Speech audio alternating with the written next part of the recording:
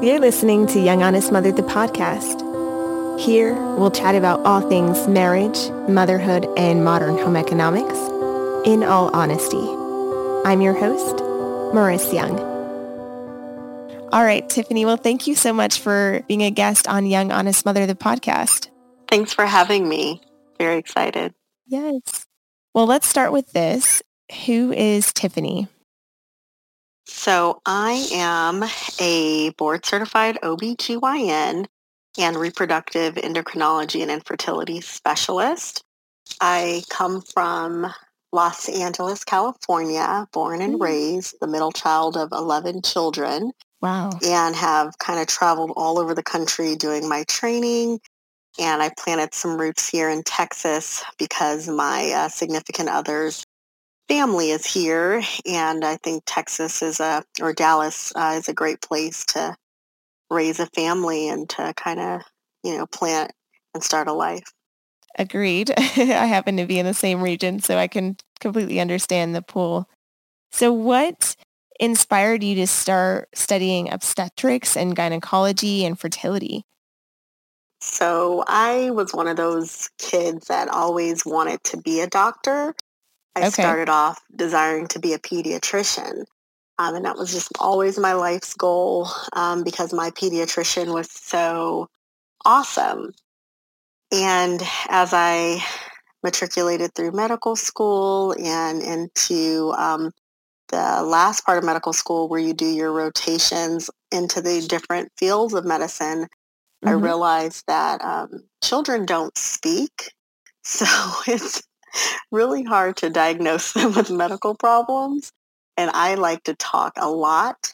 And when I did my OB-GYN rotation, I really kind of fell in love with the patients. You get to be in someone's life throughout, almost their entire life. So, for women, you probably start seeing a gynecologist, in your late teens.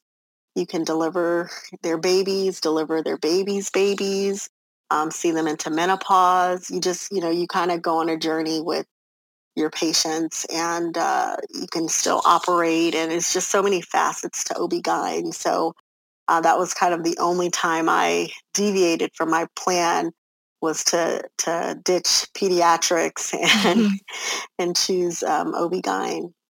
Wow. And so when do women usually start seeing a gynecologist? When is it recommended rather? Let's start with that. So pediatricians can definitely see adolescents into their teens and even their early 20s, depending on what kind of medical comorbidities.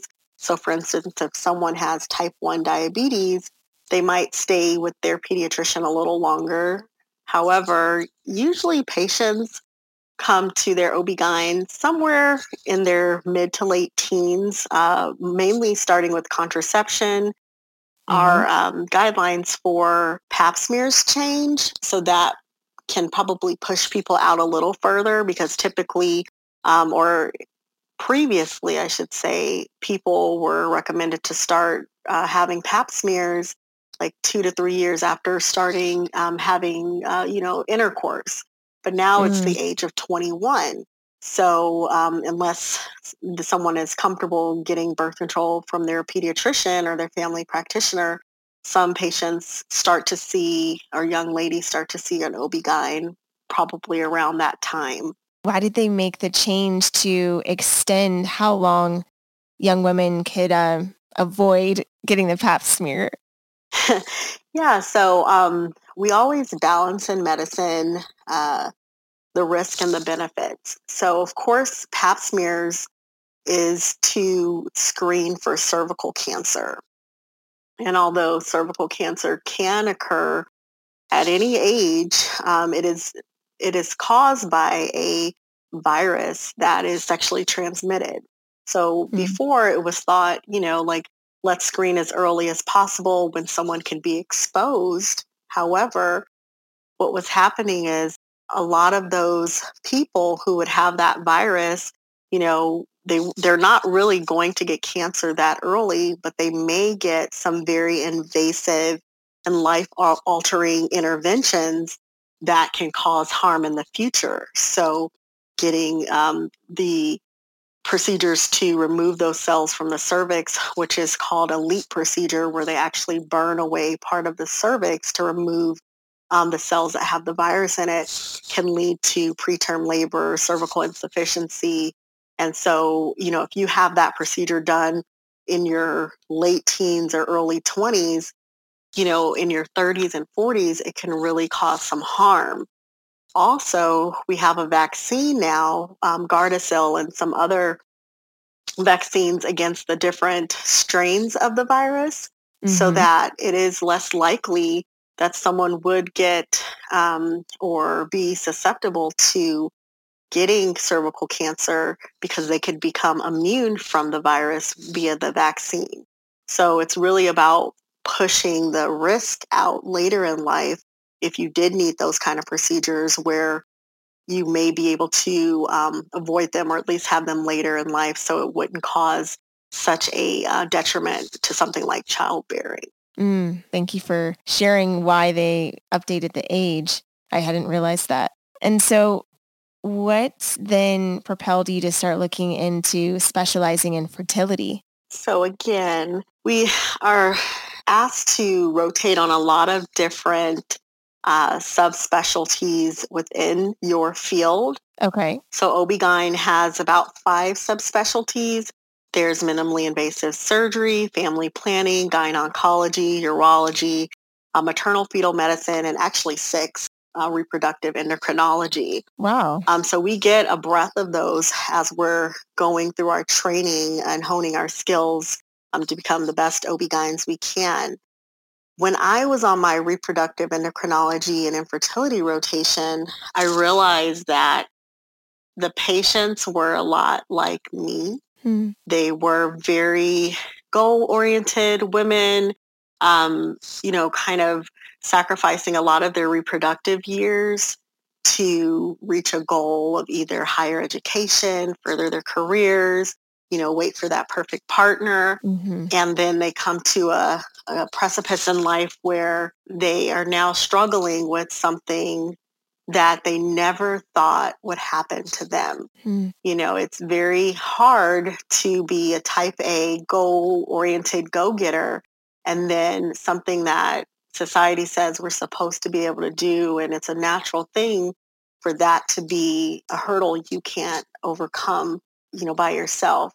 So those patients really connected to me on that level that, I really thought to myself, there's no way that this should be a barrier for women who have really done everything that they can to lead a life that they want. And so I connected on that level. And then also, reproductive endocrinology is a very new field. The first baby is, barely 40 years old. So there's so much innovation in this field that I felt I could be a part of something ever changing and, discover new things. And it was very intriguing. I also did 10 years of basic science research before I even got into medicine. And so science has always been something that's called to me. And I thought I could have the best of both worlds, where you can help people and then also move science forward. I love that. How would you define fertility then? So fertility, the definition would be the capability to create life. And that can happen in many different ways with the help of modern medicine. So the natural way is through intercourse and an egg and a sperm meeting in a fallopian tube. And, for that to happen, people have to be able to ovulate and produce the gametes, like the oocyte and the sperm. It can also happen in a lab through IVF. So fertility would be being able to create a life. What are some of the things that tend to help people become more fertile? Is that even a thing? Or what are some things that tend to stand in the way of people being as fertile as they would hope to be? Sure. So the things that can be barriers to fertility or anything that can impact the reproductive organs. So, for instance, the fallopian tubes play a very significant role in fertility because they facilitate the egg getting into the uterus. Mm-hmm. The fallopian tube also is the place where the egg is fertilized by the sperm. So things that can affect the fallopian tube will have a great impact on someone's ability to conceive naturally. Smoking, for instance, smoking can slow down the cilia, which are finger-like projections in the fallopian tube that move the egg in towards the uterus. Smoking can also affect the embryo if the egg is fertilized in the tube to move, and so it can increase an ectopic pregnancy rate. Chlamydia and gonorrhea can affect the fallopian tube because they can cause changes to the structure on a microscopic level that damage the tube in a way that it doesn't function and an egg can't get in due to scarring, or an embryo can't move, just like smoking, into the uterus. So again, increasing the risk for ectopic pregnancy. So the fallopian tube is a very delicate part of the reproductive tract and is very susceptible to different things like infection and toxic habits. Probably the most impactful thing on fertility is actually very natural. It's aging. As women get older, the eggs that we have were with us since we were embryos. So we're born with all the eggs we're going to ever have. And those eggs, though they're resting, they're still changing and they're kind of developing abnormalities as they rest. So a woman in her early 20s will have less eggs that are abnormal than a woman whose eggs are 40 or 50 years old, because those eggs have had longer to develop and have compound abnormalities that don't lead to embryos that are capable of producing a living child. So aging is one of the largest or the biggest barriers that we have to fertility, but it's actually very natural. Right. For men, it's the same thing. Toxic habits like smoking, even boxers versus briefs, because of how the testicles need to be at a certain temperature, or the sperm, which are very sensitive, will develop abnormalities or not function as well. So there's a lot of things that can throw off the balance of the reproductive organs. Yeah. And thank you for going into detail about what some of those things are. I think, of course, aging is not something that we can slow down, but there are other things that women and men can be more mindful of as they're starting to contemplate starting a family. Yes. I'm curious too. So what are some of the things that can contribute to increased fertility? So increased fertility or protecting one's fertility. I think that being as healthy as one can be is always going to be helpful in many facets of someone's health, including their reproductive health. So diet and exercise are definitely pluses. Decreasing stress is a definite plus. Your weight, because the adipose or the fat cells are also endocrine organs, meaning that they secrete hormones, and those hormones can impact fertility in a way that either can decrease the amount of ovulatory cycles someone has in a year, which would then decrease the amount of time someone actually has a chance to conceive. So those kind of things, just general, like good habits, good eating, good health, maintaining a healthy weight, those things can help fertility just like they can help in other aspects of one's life. There's really nothing that I can say that is magical that can preserve someone or increase someone's fertility. That's like in a pill or, in a specific food. Right. The only thing that I know right now that can really preserve someone's fertility is freezing of gametes like eggs and sperm when someone is younger, in hopes of using that when someone's older. Because, like I said, aging is the most impactful thing to someone's fertility. So if someone has the opportunity to freeze eggs at the age of 25, if they use those eggs at 45, they're likely to be fertile with those eggs as opposed to using a 45-year-old egg. So if there's anything that is become magical in my lifetime, it is egg freezing.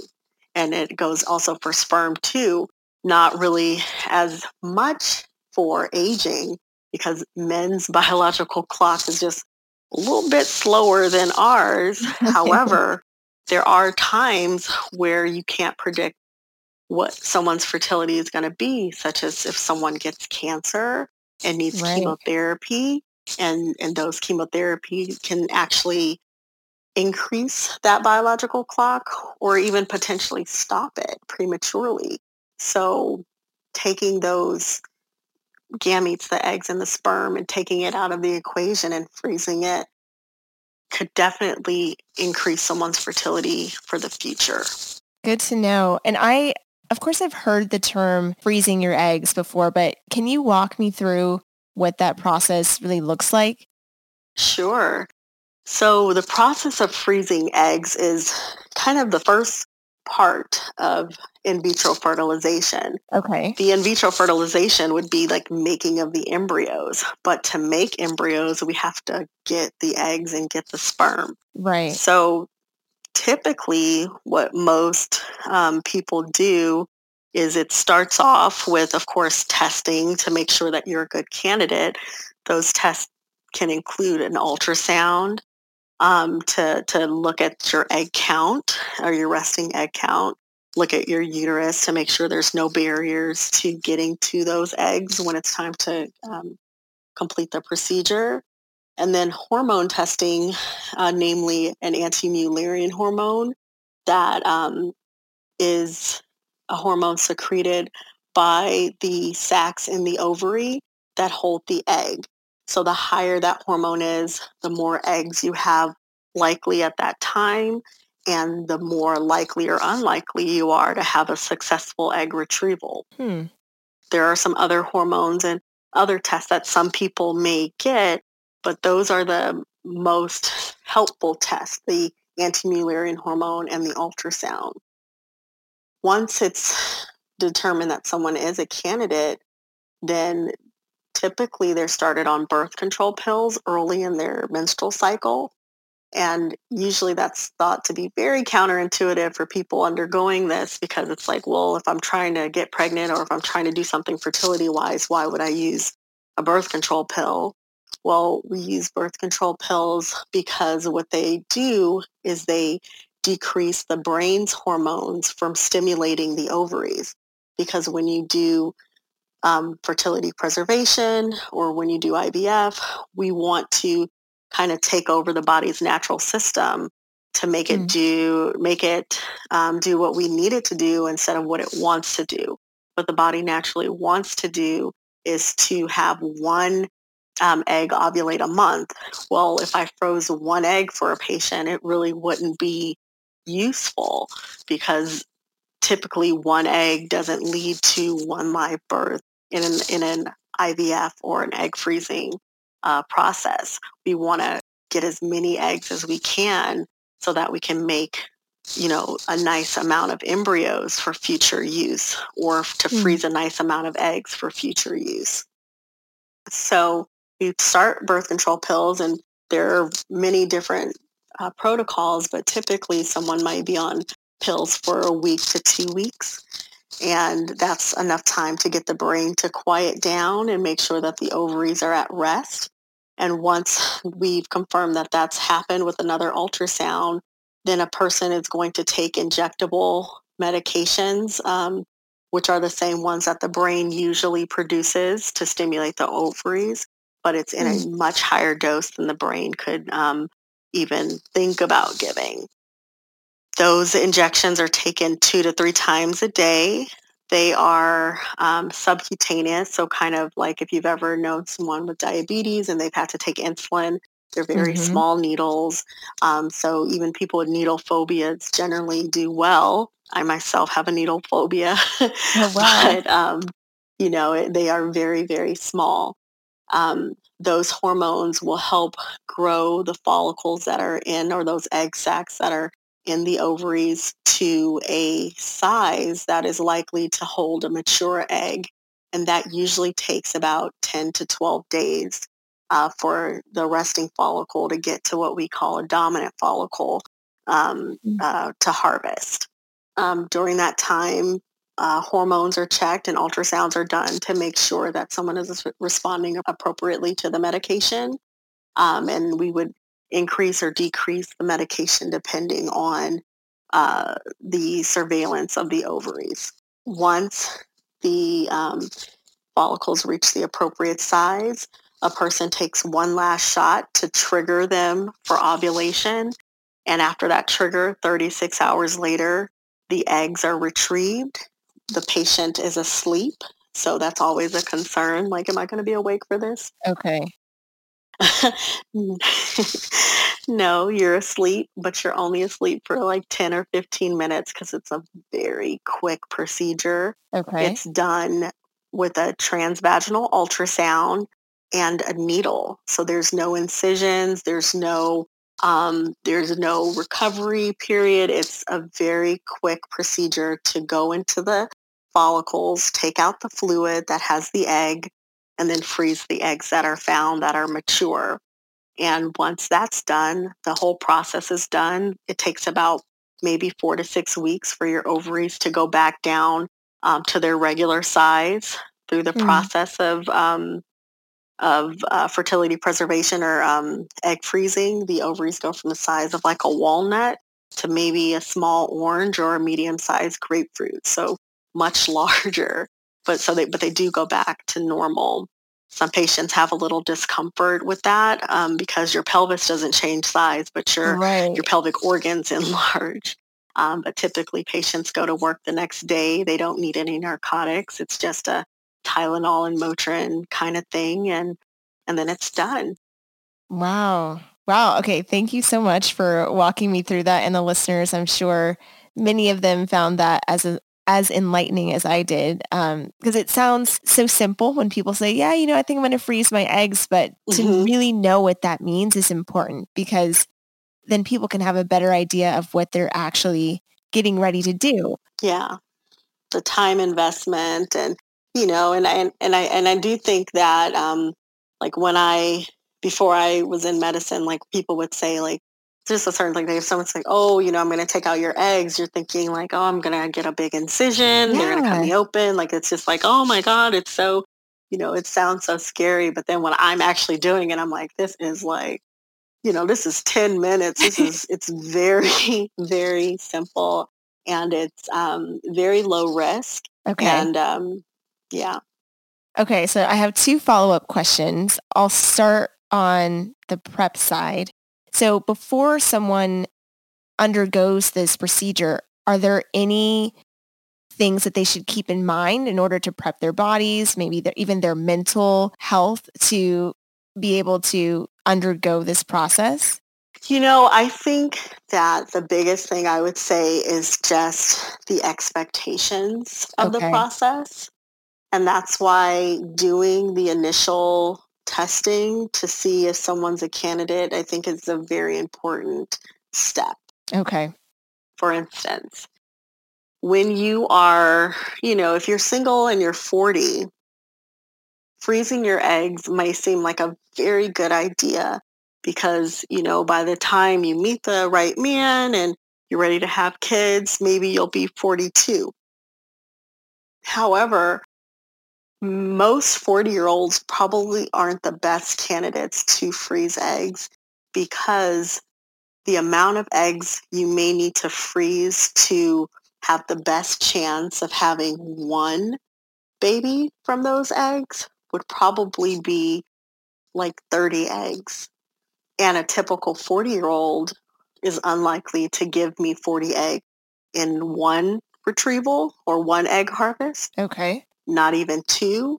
Maybe it would take 3.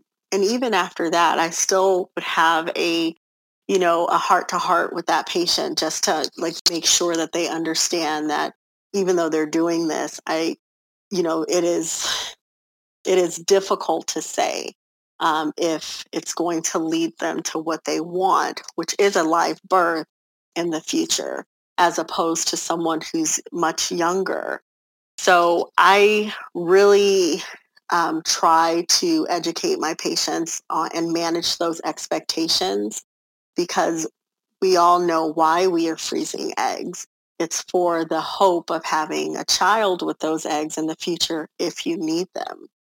And when you invest your money and your time, and in the future, if it doesn't work out in that manner, I would really hope that at least someone was prepared for that, instead of feeling like, they did all this and someone had made them promises, and then they feel not only did they not get what they wanted, but they feel like they were misled, Right. because that's hard to grapple with. Mm-hmm. Um, Also, in just preparing yourself, I actually froze eggs for Lady Jade, who's one of the morning radio hosts of K104.5. Mm. And she documented her journey. And, like one thing that we both kind of learn from that process of going through that documentation of just the emotional toll that it takes on people. Yeah. Some people are very natural. They don't like a lot of hormones. They don't do injections. Your hormone levels are just kind of raging. And so really my job is to prepare people for those things. It's not something that I would say, oh, absolutely don't do it, just to prepare you, because I think you make a better informed decision when you're aware of all those things that can happen, and it just doesn't hit you as hard, because at least you felt like you came in there with an armor of knowledge of saying, Yeah. okay, like I'm feeling this way, I'm feeling emotional. Why am I feeling so emotional? Like, oh, well, I'm taking these medications. And Dr. Jones said, like some people do have these, effects when they take these medications and their hormone levels are higher. Mm. So, I just like to arm people with as much knowledge as I can, because I think that helps them to meet anything in a better space. Thank you so much for bringing up everything that you just did. I think it's extremely important to really help to manage expectations. And then I'm really glad to hear too that you help your patients with the emotional side of things, because there is so much invested, not just monetarily, but emotionally into this process. And people, it's just natural. You get your hopes up, and to have someone like you there to walk them through every step of the process and to really prepare them for what could happen is essential. Yeah, I think it's important, and I think most doctors try their best to do that,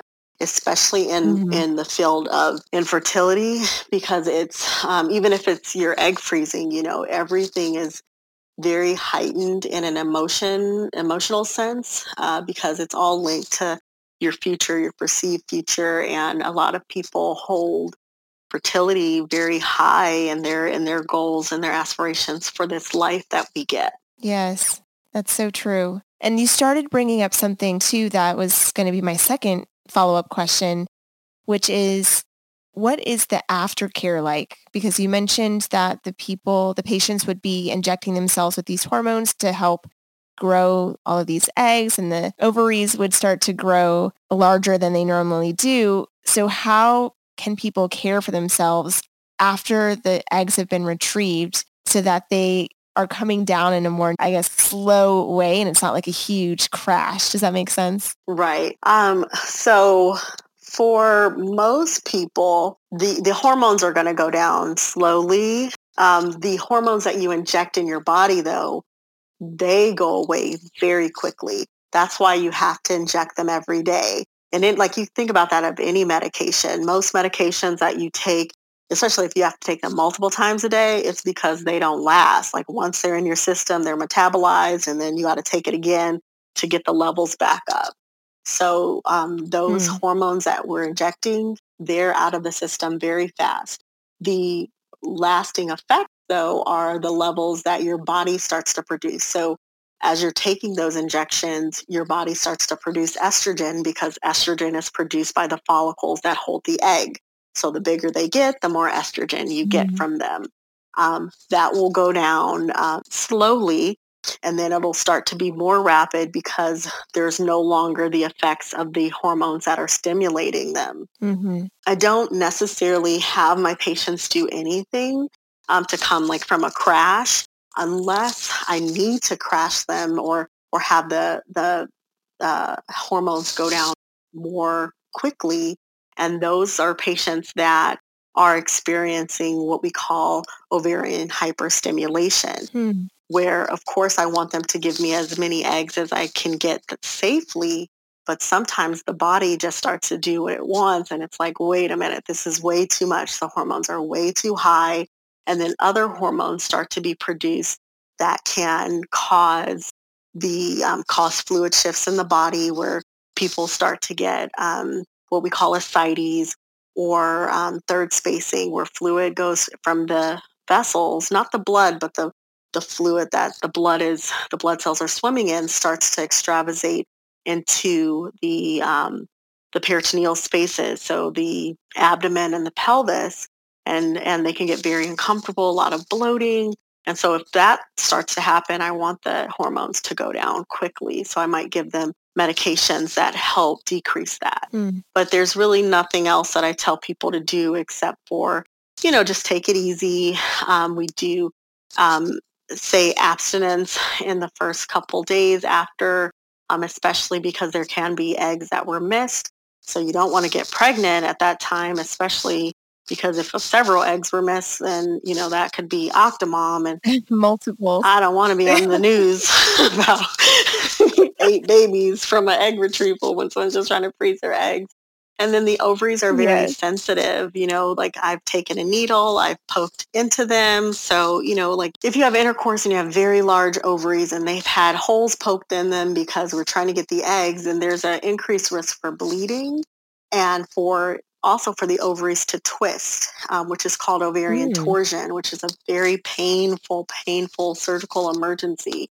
So, I don't tell my patients to do cartwheels and hula hoop after their egg retrieval. I do just want them to take it easy, but they can go to work and things like that. Most people do just fine.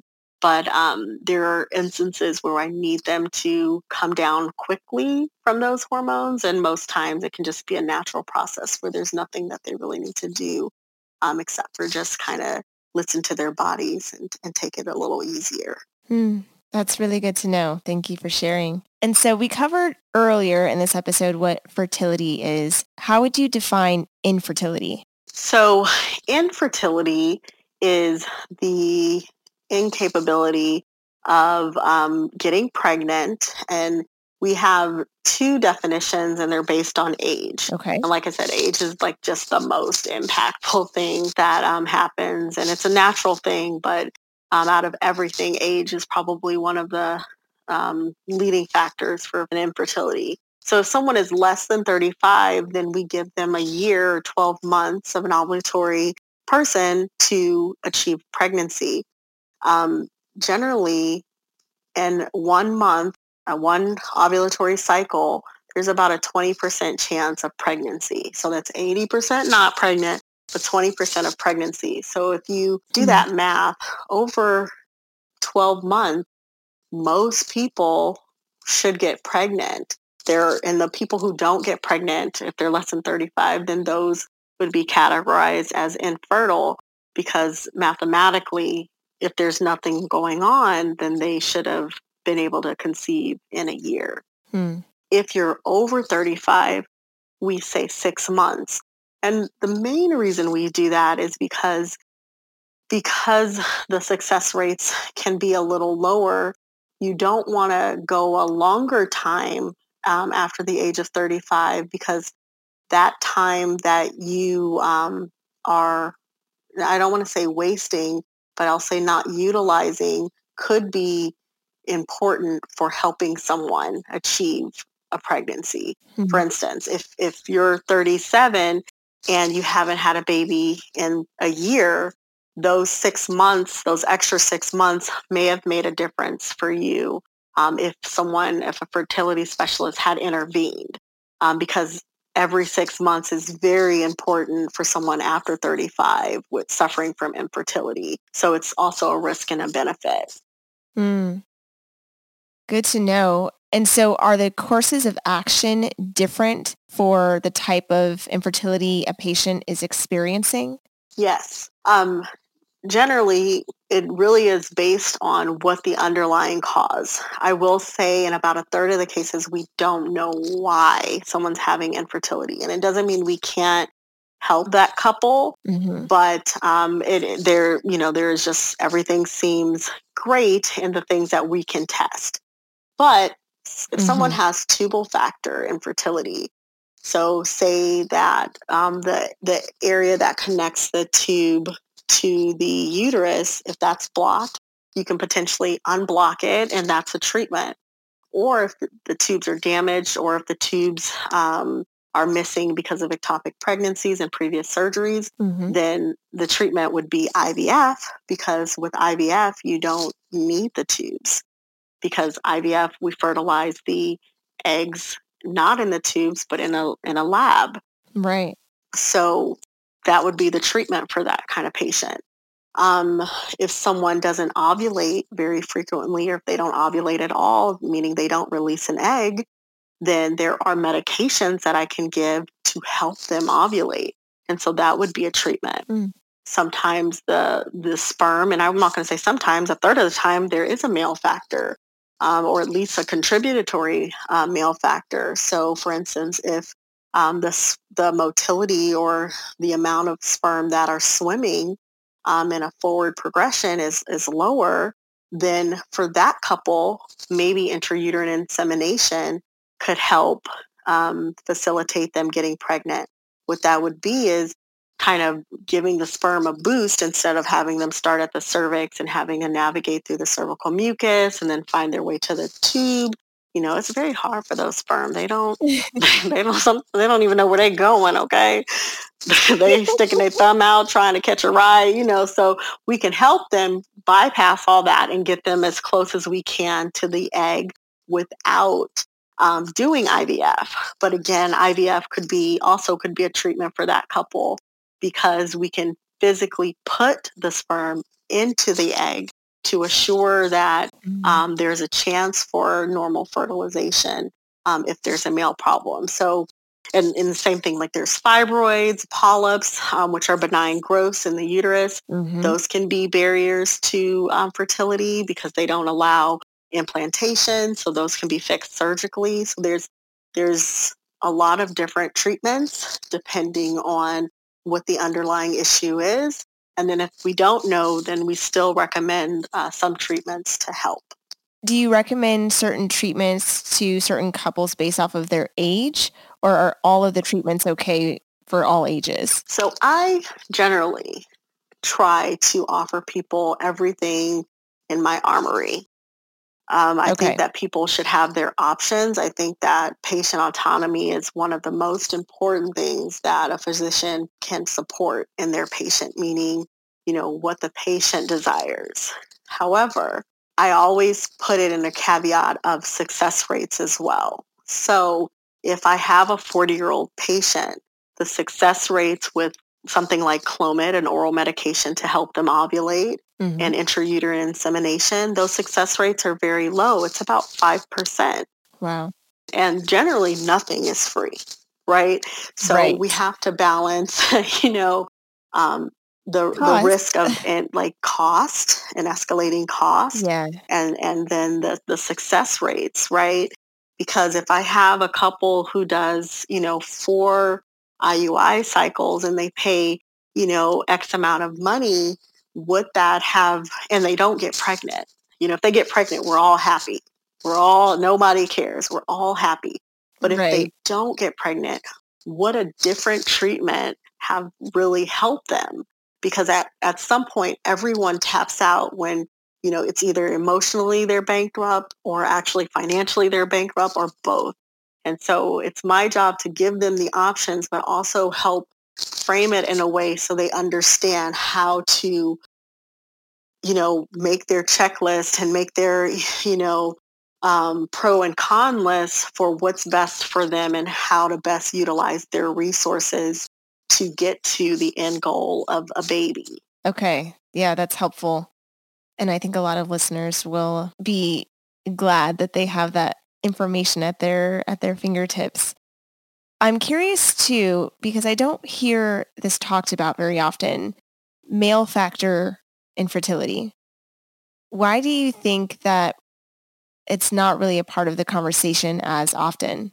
I think that most of the time it's the woman kind of driving that, at least in American culture. Okay. I think in some cultures, it's definitely maybe a little bit more reverse. It's like, okay, like we're going to have a baby now. Your role is a baby. And, and if something's not right, then we got to go get help. But I will say, even in those cultures, the male is definitely most of the time not looked at as a contributory problem. Okay. They just, it's generally looked at as a woman's issue, because most of the things that have to occur in us. The pregnancy occurs in us. The egg is ours and things like that. So it's very hard, and then it's also hard to, for the man to really, feel like there's something wrong. Like even if a man doesn't produce any sperm, okay, like there's no sperm being produced, that man is still likely able to have an erection and to have an ejaculation. So how would he even know that there's no sperm? So it's there. It's just a little bit more difficult. I've had even men who's had vasectomies. They still, like they'll even be perplexed. Like, well, how come I can't get pregnant? It's like, well, you snipped the tube. How you, So it's just, it's a lot of, it's cultural, it's societal. And then it's also physiologic, if a woman doesn't get a period, then, like something is wrong, right? Something is wrong. But for a man, I think there's not as many clues for him to know, like, oh, maybe it's me. He should always be a part of the workup because a third of the time he's at least contributing to it. And an embryo is literally half him and half her. Right. So of course we would want to make sure that his part is okay. I do have a friend who is male infertility specialist at UT Southwestern. I send all my patients to her. She's absolutely fabulous. And I think she would be a great person to talk to. Ooh. Because male infertility is like, it's almost like a taboo. And it's so interesting because, males can be on hormones that, like if they take testosterone, they don't even really know like that can be a really big impact to their fertility. Testosterone is like a birth control pill for men. It can completely decimate their sperm, but even when they're taking it and prescribed it, it's not something that's talked about. So male factor is something that I feel maybe it's just a taboo. I think, and I don't think men want to, it's a real insult to their bravado. Like it's just, it's hard. And when I have men come in and if they have something wrong on their semen analysis, it's even harder. Like I can tell a woman like, your egg count is very low. We might need donor eggs. And, she'll be pressing on. But if I tell a man that he doesn't have any sperm, most of the time it is a very hard conversation. And it can sometimes lead to them not even wanting to do any more treatments because it's such a injury, to them because it's, that masculinity has been insulted, even though it's, it's just one facet of it. It doesn't make you any less of a man. Right. Just like a woman not ovulating doesn't make her less of a woman. Right. Thank you for sharing that. I completely agree, which is why I wanted to bring it up with you here on the podcast because, like you said, it takes two to tango. And the male side is often ignored or just completely out of the equation when it comes to talking about it and being open and honest about what's really going on there. So I appreciate you and your honesty. Thank you. I'm curious too, as we start to come full circle, what are some things that may contribute to male factor infertility? So some of them we mentioned, unhealthy lifestyles, smoking, Mm-hmm. briefs that keep the testicles closer. Um, there are a lot of genetic disorders that can contribute. So one is like cystic fibrosis, where if a man has cystic fibrosis, he may not have the tubes, the vas deferens that are the passageway of how the sperm gets into the ejaculate. So there are genetic issues, and then hormonal issues, just like women. I went to a talk and they called it like menopause, like as men age, their testosterone gets lower, and it's really just a function of how the body gets kind of hormonally imbalanced, where your testosterone is actually the end point. So it's not because your testosterone is low that you're not making any sperm. It's it's the end point. So your sperm count is going to be low and your testosterone level is likely going to be low as well. But taking hormones, taking steroids, like men, generally, if they're, bodybuilders, or, if they're getting older and they're starting to, like sometimes they just don't feel good, just like women when they're going through menopause. They want that estrogen back because it is a part of, your hormonal patterns, and you feel different when your estrogen level is lower. Men feel different when their testosterone levels are lower, and replacing that testosterone is only masking the underlying issue and further contributing to the sperm being low. So I always ask if there's any testosterone use, because you would really be surprised at how many people use it in their, just for their health maintenance, to feel better. Like we always talk about like the thyroid and things like that. Like, oh, I've gained weight. Is it my thyroid and stuff? Men do the same thing. They'll check their thyroid. They'll check their testosterone. If their testosterone is low, sometimes it's not investigated fully. And it's like, oh, your testosterone is low. Let's give you some testosterone. And then you don't have any sperm, but no one ever told you. So there's a lot of contributing factors to that. And it needs to be delved in an appointment, just like when we go in and get all these questions asked for our histories and physicals. Like if you've had surgery as a child, like hernia, testicular hernias, all those things can contribute to pretty severe male factors, but you have to ask. Right. You have to ask. Yes. Well, in that case, where can people find you? How can people stay in touch with the work that you're doing? So I am in Irving at Conceive Fertility Center. We're located in Medical City, Las Colinas. Our phone number is 214-224-0778. And so you can contact us there. Our website is conceivefertilitycenter.com. And yeah, you can always reach me on Instagram. I'm T Jones IVF MD.